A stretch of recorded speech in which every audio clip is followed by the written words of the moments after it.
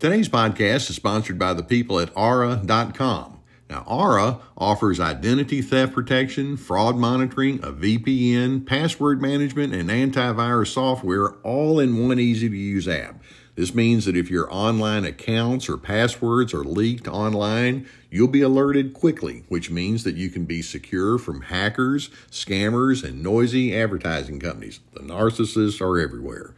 Literally, a friend of mine signed up and Aura found his passwords 9 times on the dark web. So go to aura.com/Dr. Carter. That's AURA.com/Dr. Carter. And use my link and you'll receive a free 14-day trial. And if you continue, then you'll be able to save an additional 40% off all plans. So thanks to the people at Aura.com for sponsoring this episode.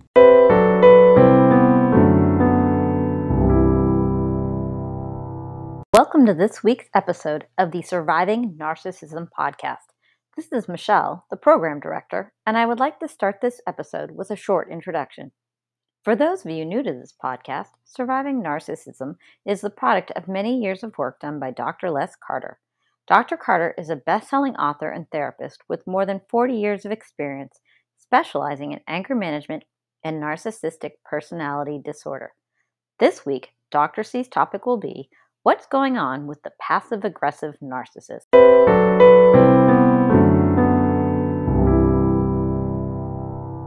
Well, hello again, everybody. They're on Team Healthy. I'm so pleased to be with you one more time. I'm going to be talking with you today about a topic that, all right, I'm just going to say it straight up. It just drives me nuts, okay? And that's the topic of passive-aggressive anger. You know, there are so many different ways that a person can manage their strains and tensions and stresses and frustrations, but I suppose there's hardly any form of managing that's more futile than the passive-aggressive style.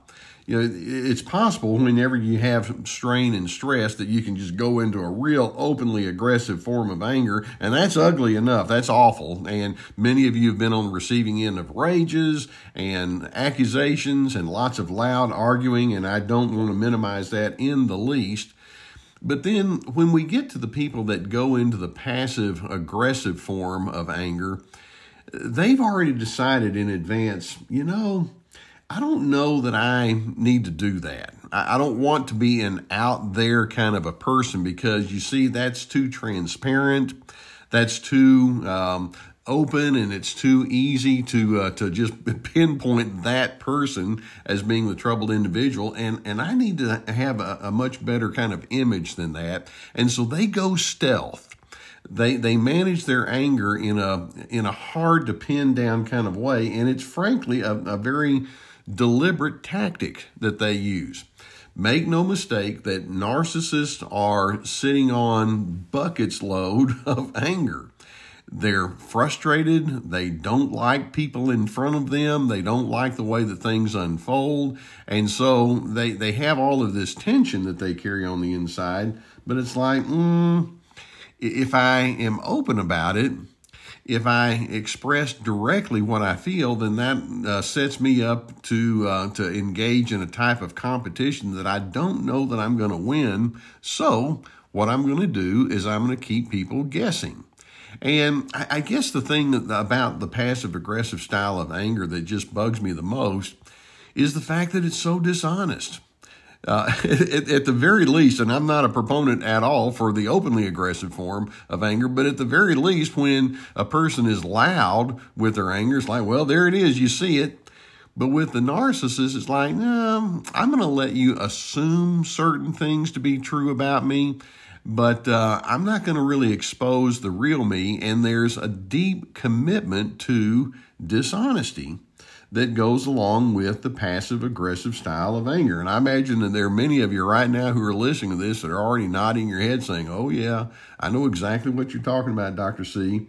Basically, when we talk about the passive-aggressive form of anger, we're talking about people who must, it's not that they want to, they must be in control of you specifically, or they're obviously trying to be in control of their own emotions, but they're wanting to control you.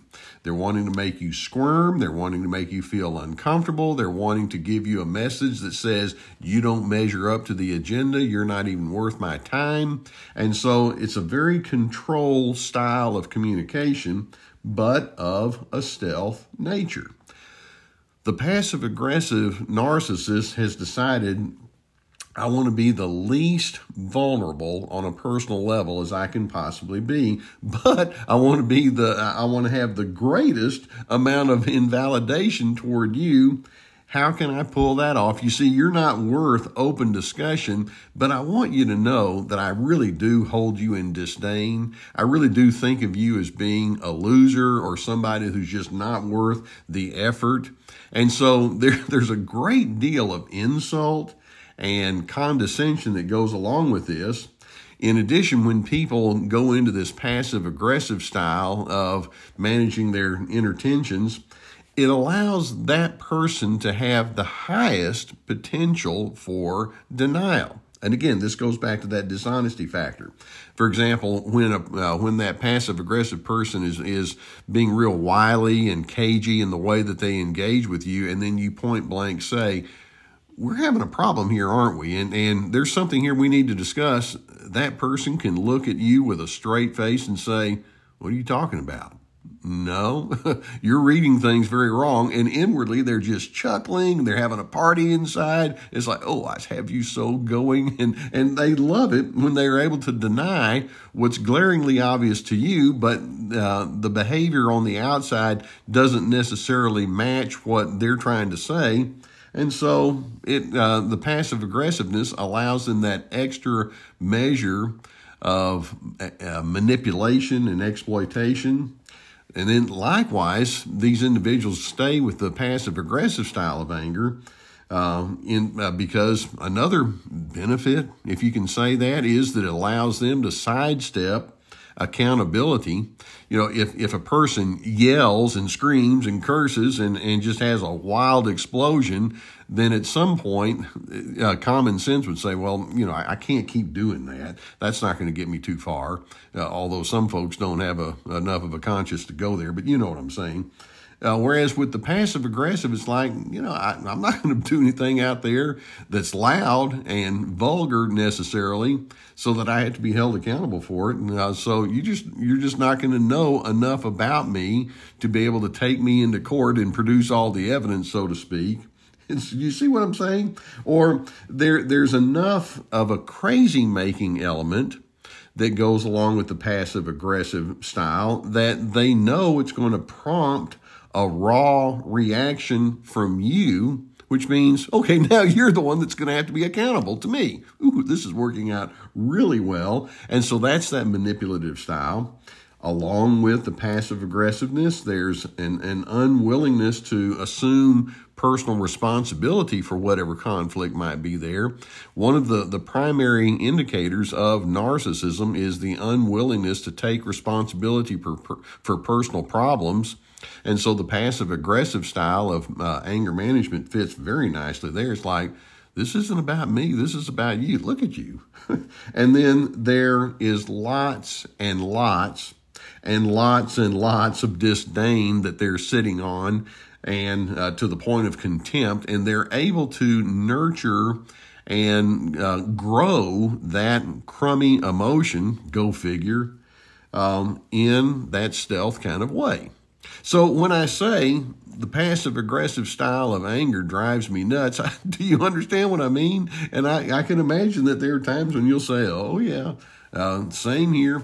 Now, just to make sure that we're on the same page, I'm going to go down a whole list or litany of ways that people might express their anger in a passive-aggressive way.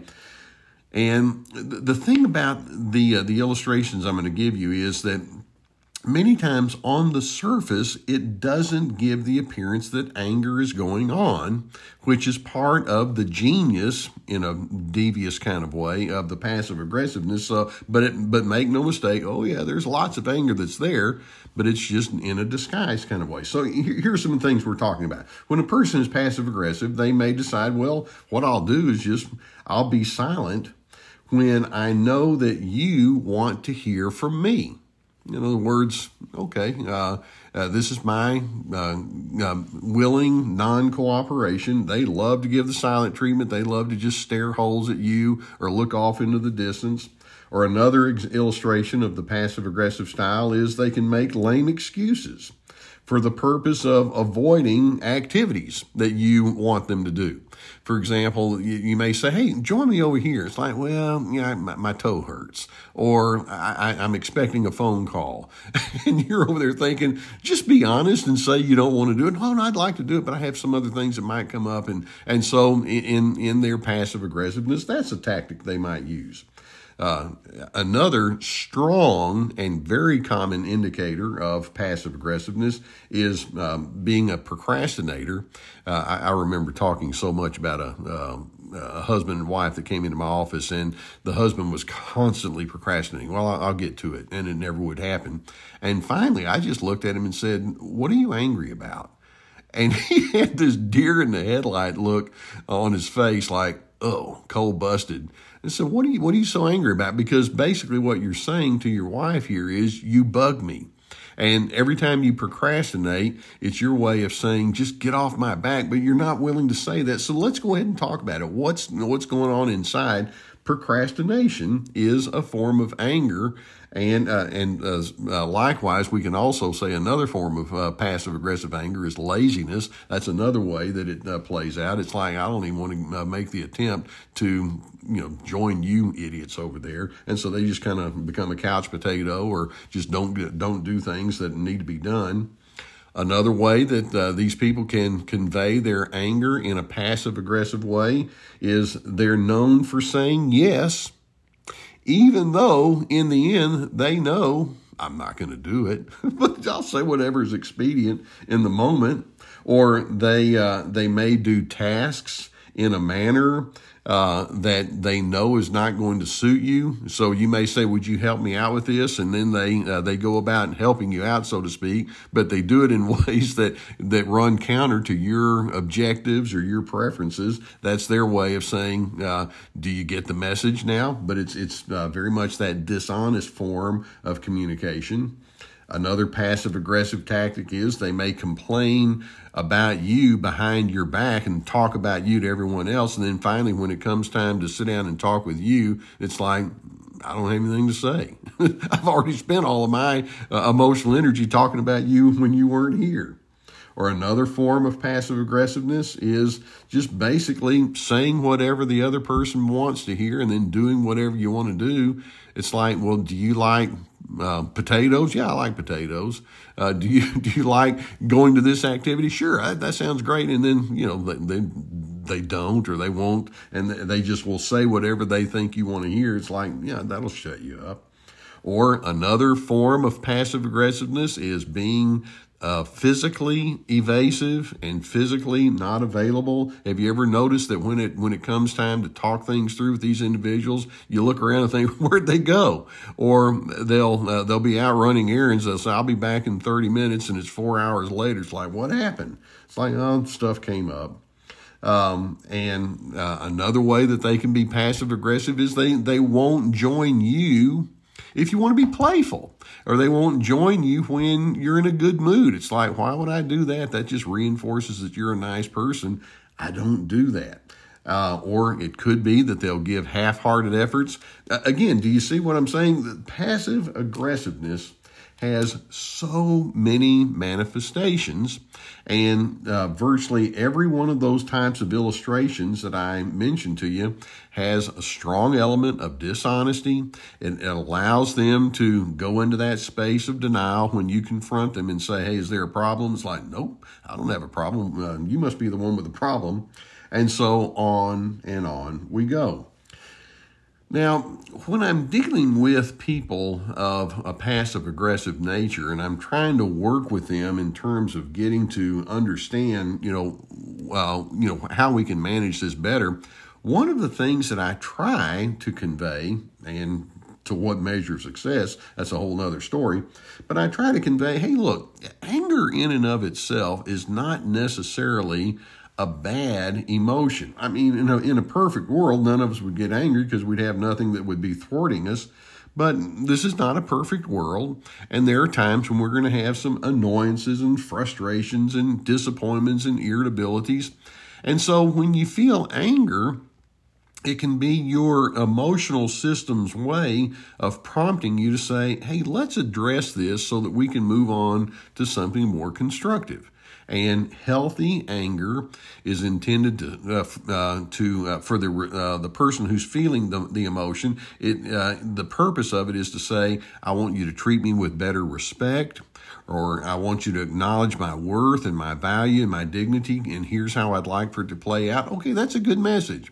Or in healthy anger, it can be your way of wanting to say, there are certain needs that I have that are not being addressed, and here's how I'd like for those legitimate needs to be addressed, and it can be done in a constructive way. Or in healthy anger, it's your way of saying, I have various convictions and principles and standards that I need you to know about. And so, again, that's a very valid kind of thing. And when you're committed to a healthy form of anger, notice my tone of voice. I'm not being loud. I'm not being raucous. I'm not being accusing or condescending. It's like, I want to simply sit down with you as one equal to another and say, let's talk about how we can have greater coordination. Let's talk about how we can have greater harmony.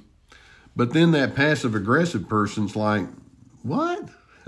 Harmony? Coordination? I don't do that.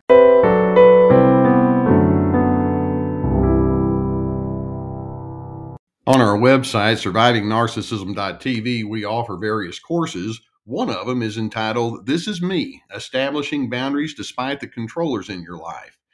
Inside each of my courses, I break it down into modules, and then each module consists of various lessons that have a video, written materials, and questions for personal reflection.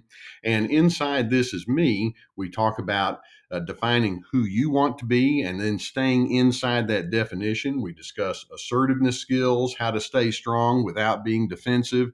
If you would be interested in enrolling in this course or any of the others that we have, go to our website, click the courses link, and you'll receive all the information for how you can enroll. I hope you would find them to be quite helpful.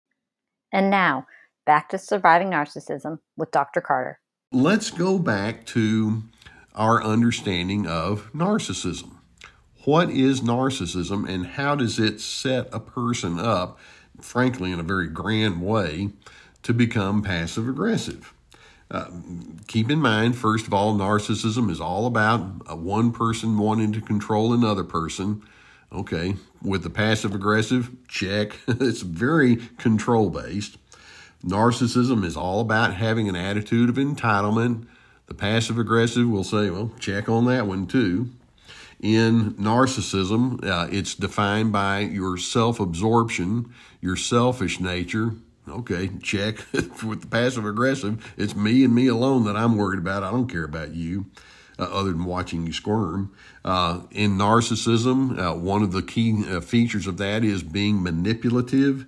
And to the point where you actually like seeing people squirm or writhe in frustration. Okay, check on that one.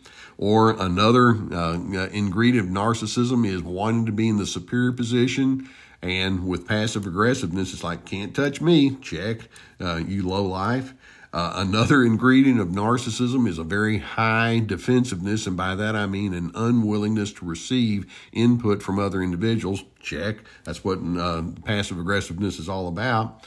Another ingredient of narcissism is a lack of empathy. Check, check on that one. And you can see that the deeper a person goes into their narcissism, especially the covert narcissist type, this passive-aggressive form of managing anger is just ripe for all of those elements of narcissism to play out. But then, when you try to confront the narcissist and you try to say, hey, look, we're having a problem here. And this form of communication that you're using is not working. The passive-aggressive style gives them, quote, permission, if you will, to offer very predictable responses to you. For example, when you confront that passive-aggressive person, one of the predictable responses they may give is, what? You're the one who's got the anger problem. Just listen to you.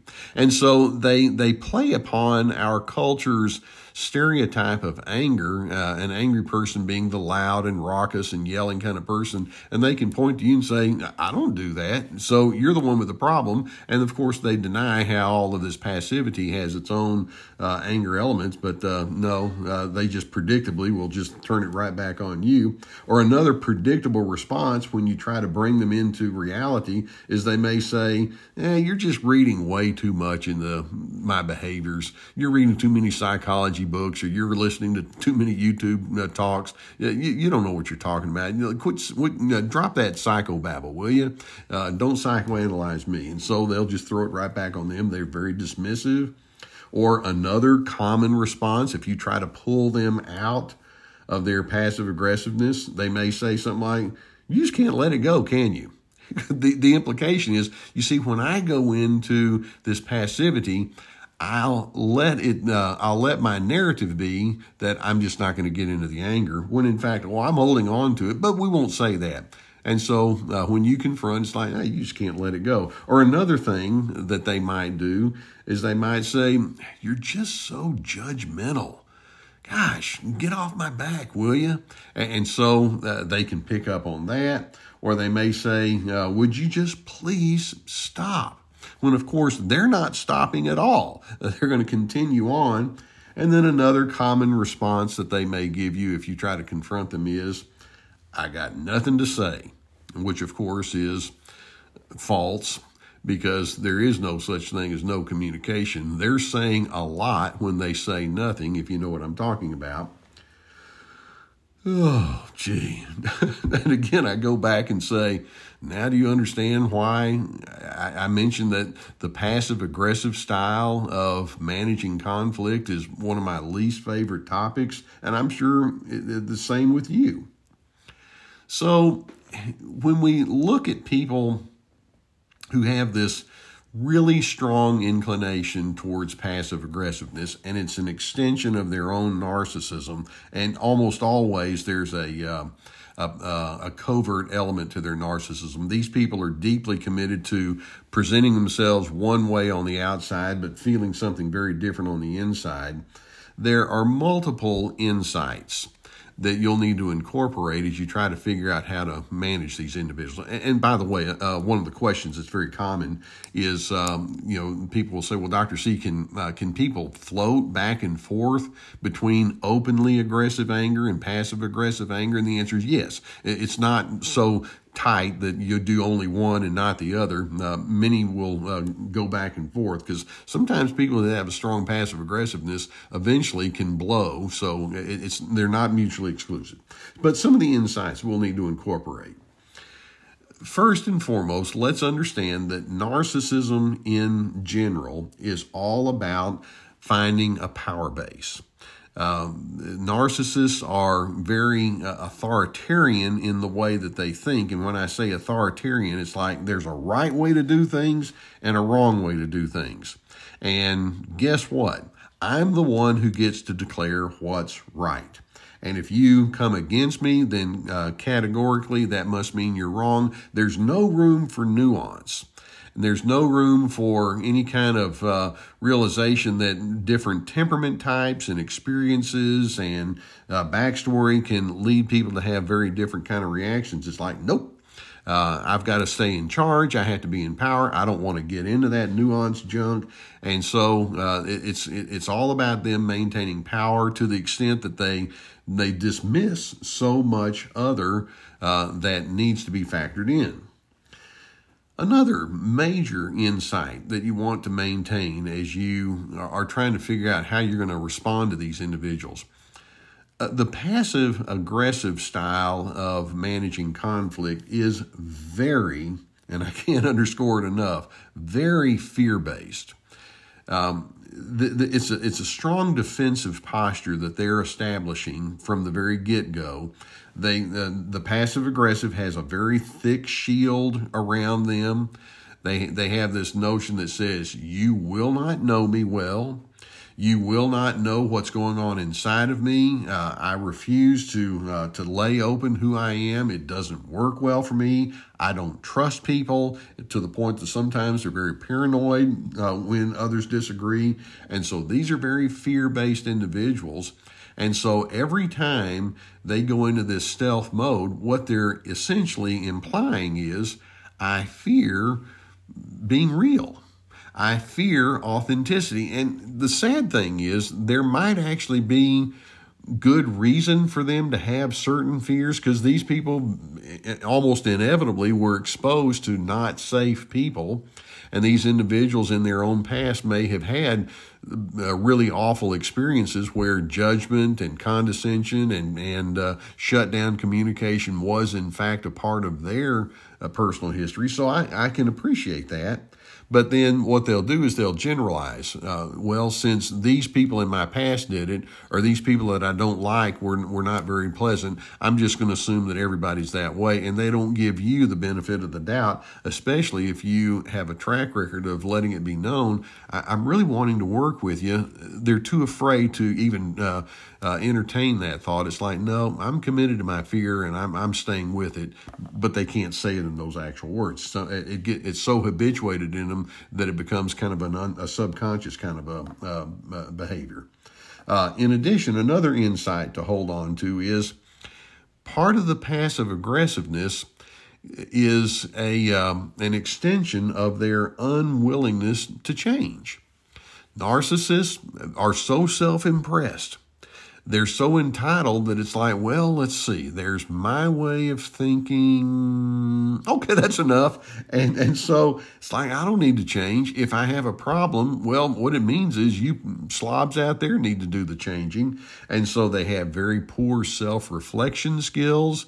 They're not introspective at all. Now, that doesn't mean they're not intellectual. Sometimes they can actually have some good intellectual comprehension of psychology or relationships, although that's a high percentage don't. But the bottom line is they're not self-reflective. They don't like to mull and think things over and ask, what does this tell me about me? They don't do that in the least. And so for you to say, well, I'll help you in that, it's like, nope, you need to understand, I don't do that.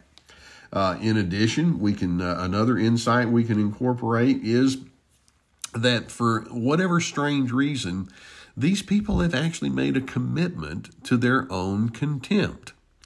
Now, let that one soak in. There are a lot of things that I want to be committed to. I want to be committed to my desire to be a person of peace. I want to be committed to assertiveness, and that means clean interaction with other individuals and conflict resolution in a constructive kind of way. I want to be committed to love and goodness. And the narcissist is like, oh, I'm committed to my contempt. I'm holding on to it, and there's nothing you can say or do that's going to make me let go of that. And it's like, why did you pick that one to be committed to? But that's where they are. Another awareness is when a person stays in this passive-aggressive rut, it allows them to play the victim very commonly, because you see, their passive aggressiveness, like I mentioned earlier, is going to elicit more often than not a poor response from others, and then they can come back and say, see, this is why I don't want to talk. See, this is why you make my life so miserable. Why would I want to engage with someone like you? And it's like, you got me again. And so vagueness, ambiguity, uncertainty become tools in their shed that they pull out from time to time. And it works for them because it confuses you. And then every single time you complain to them about how they're treating you, it's like, oh, there's more fuel in my tank, because that proves to me that it's working. It proves to me that I'm having power. Let's keep this going. It's insidious, isn't it? So as we examine this whole issue of passive aggressiveness as it relates to the narcissist, and more commonly the covert narcissist, let's acknowledge you're going to have to drop the illusion that you're going to have a well-coordinated, constructive communication with that person. And I know that's counterintuitive to what you want, But there it is, because a relationship is a two-way street and it requires that other person to play their role, and they won't. And another counterintuitive thought that you'll have to try to come to terms with is you'll have to build a certain amount of pessimism into your relationship with that person. Now, I know that most of us would say, well, I'd rather be optimistic.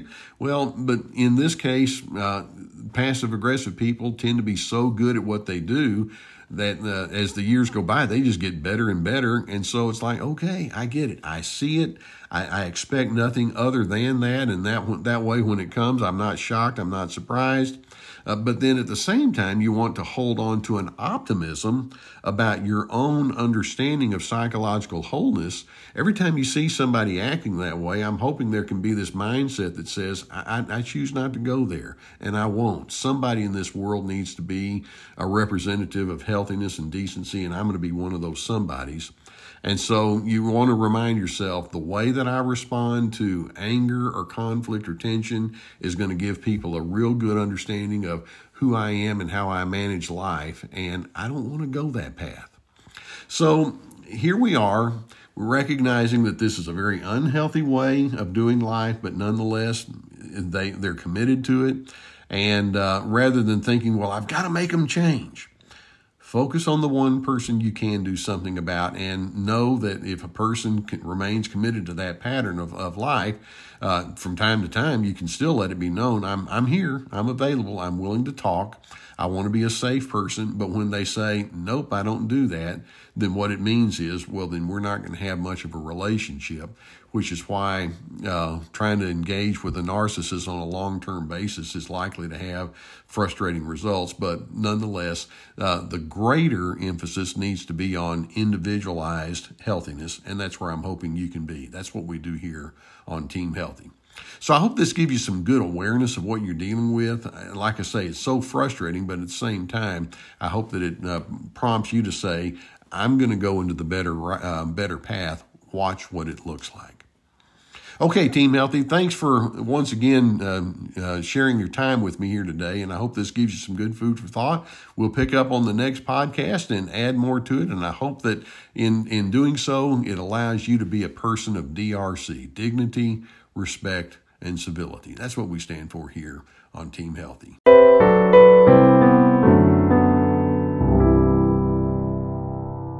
Thank you for joining us for this week's podcast. We're so glad to have you on Team Healthy.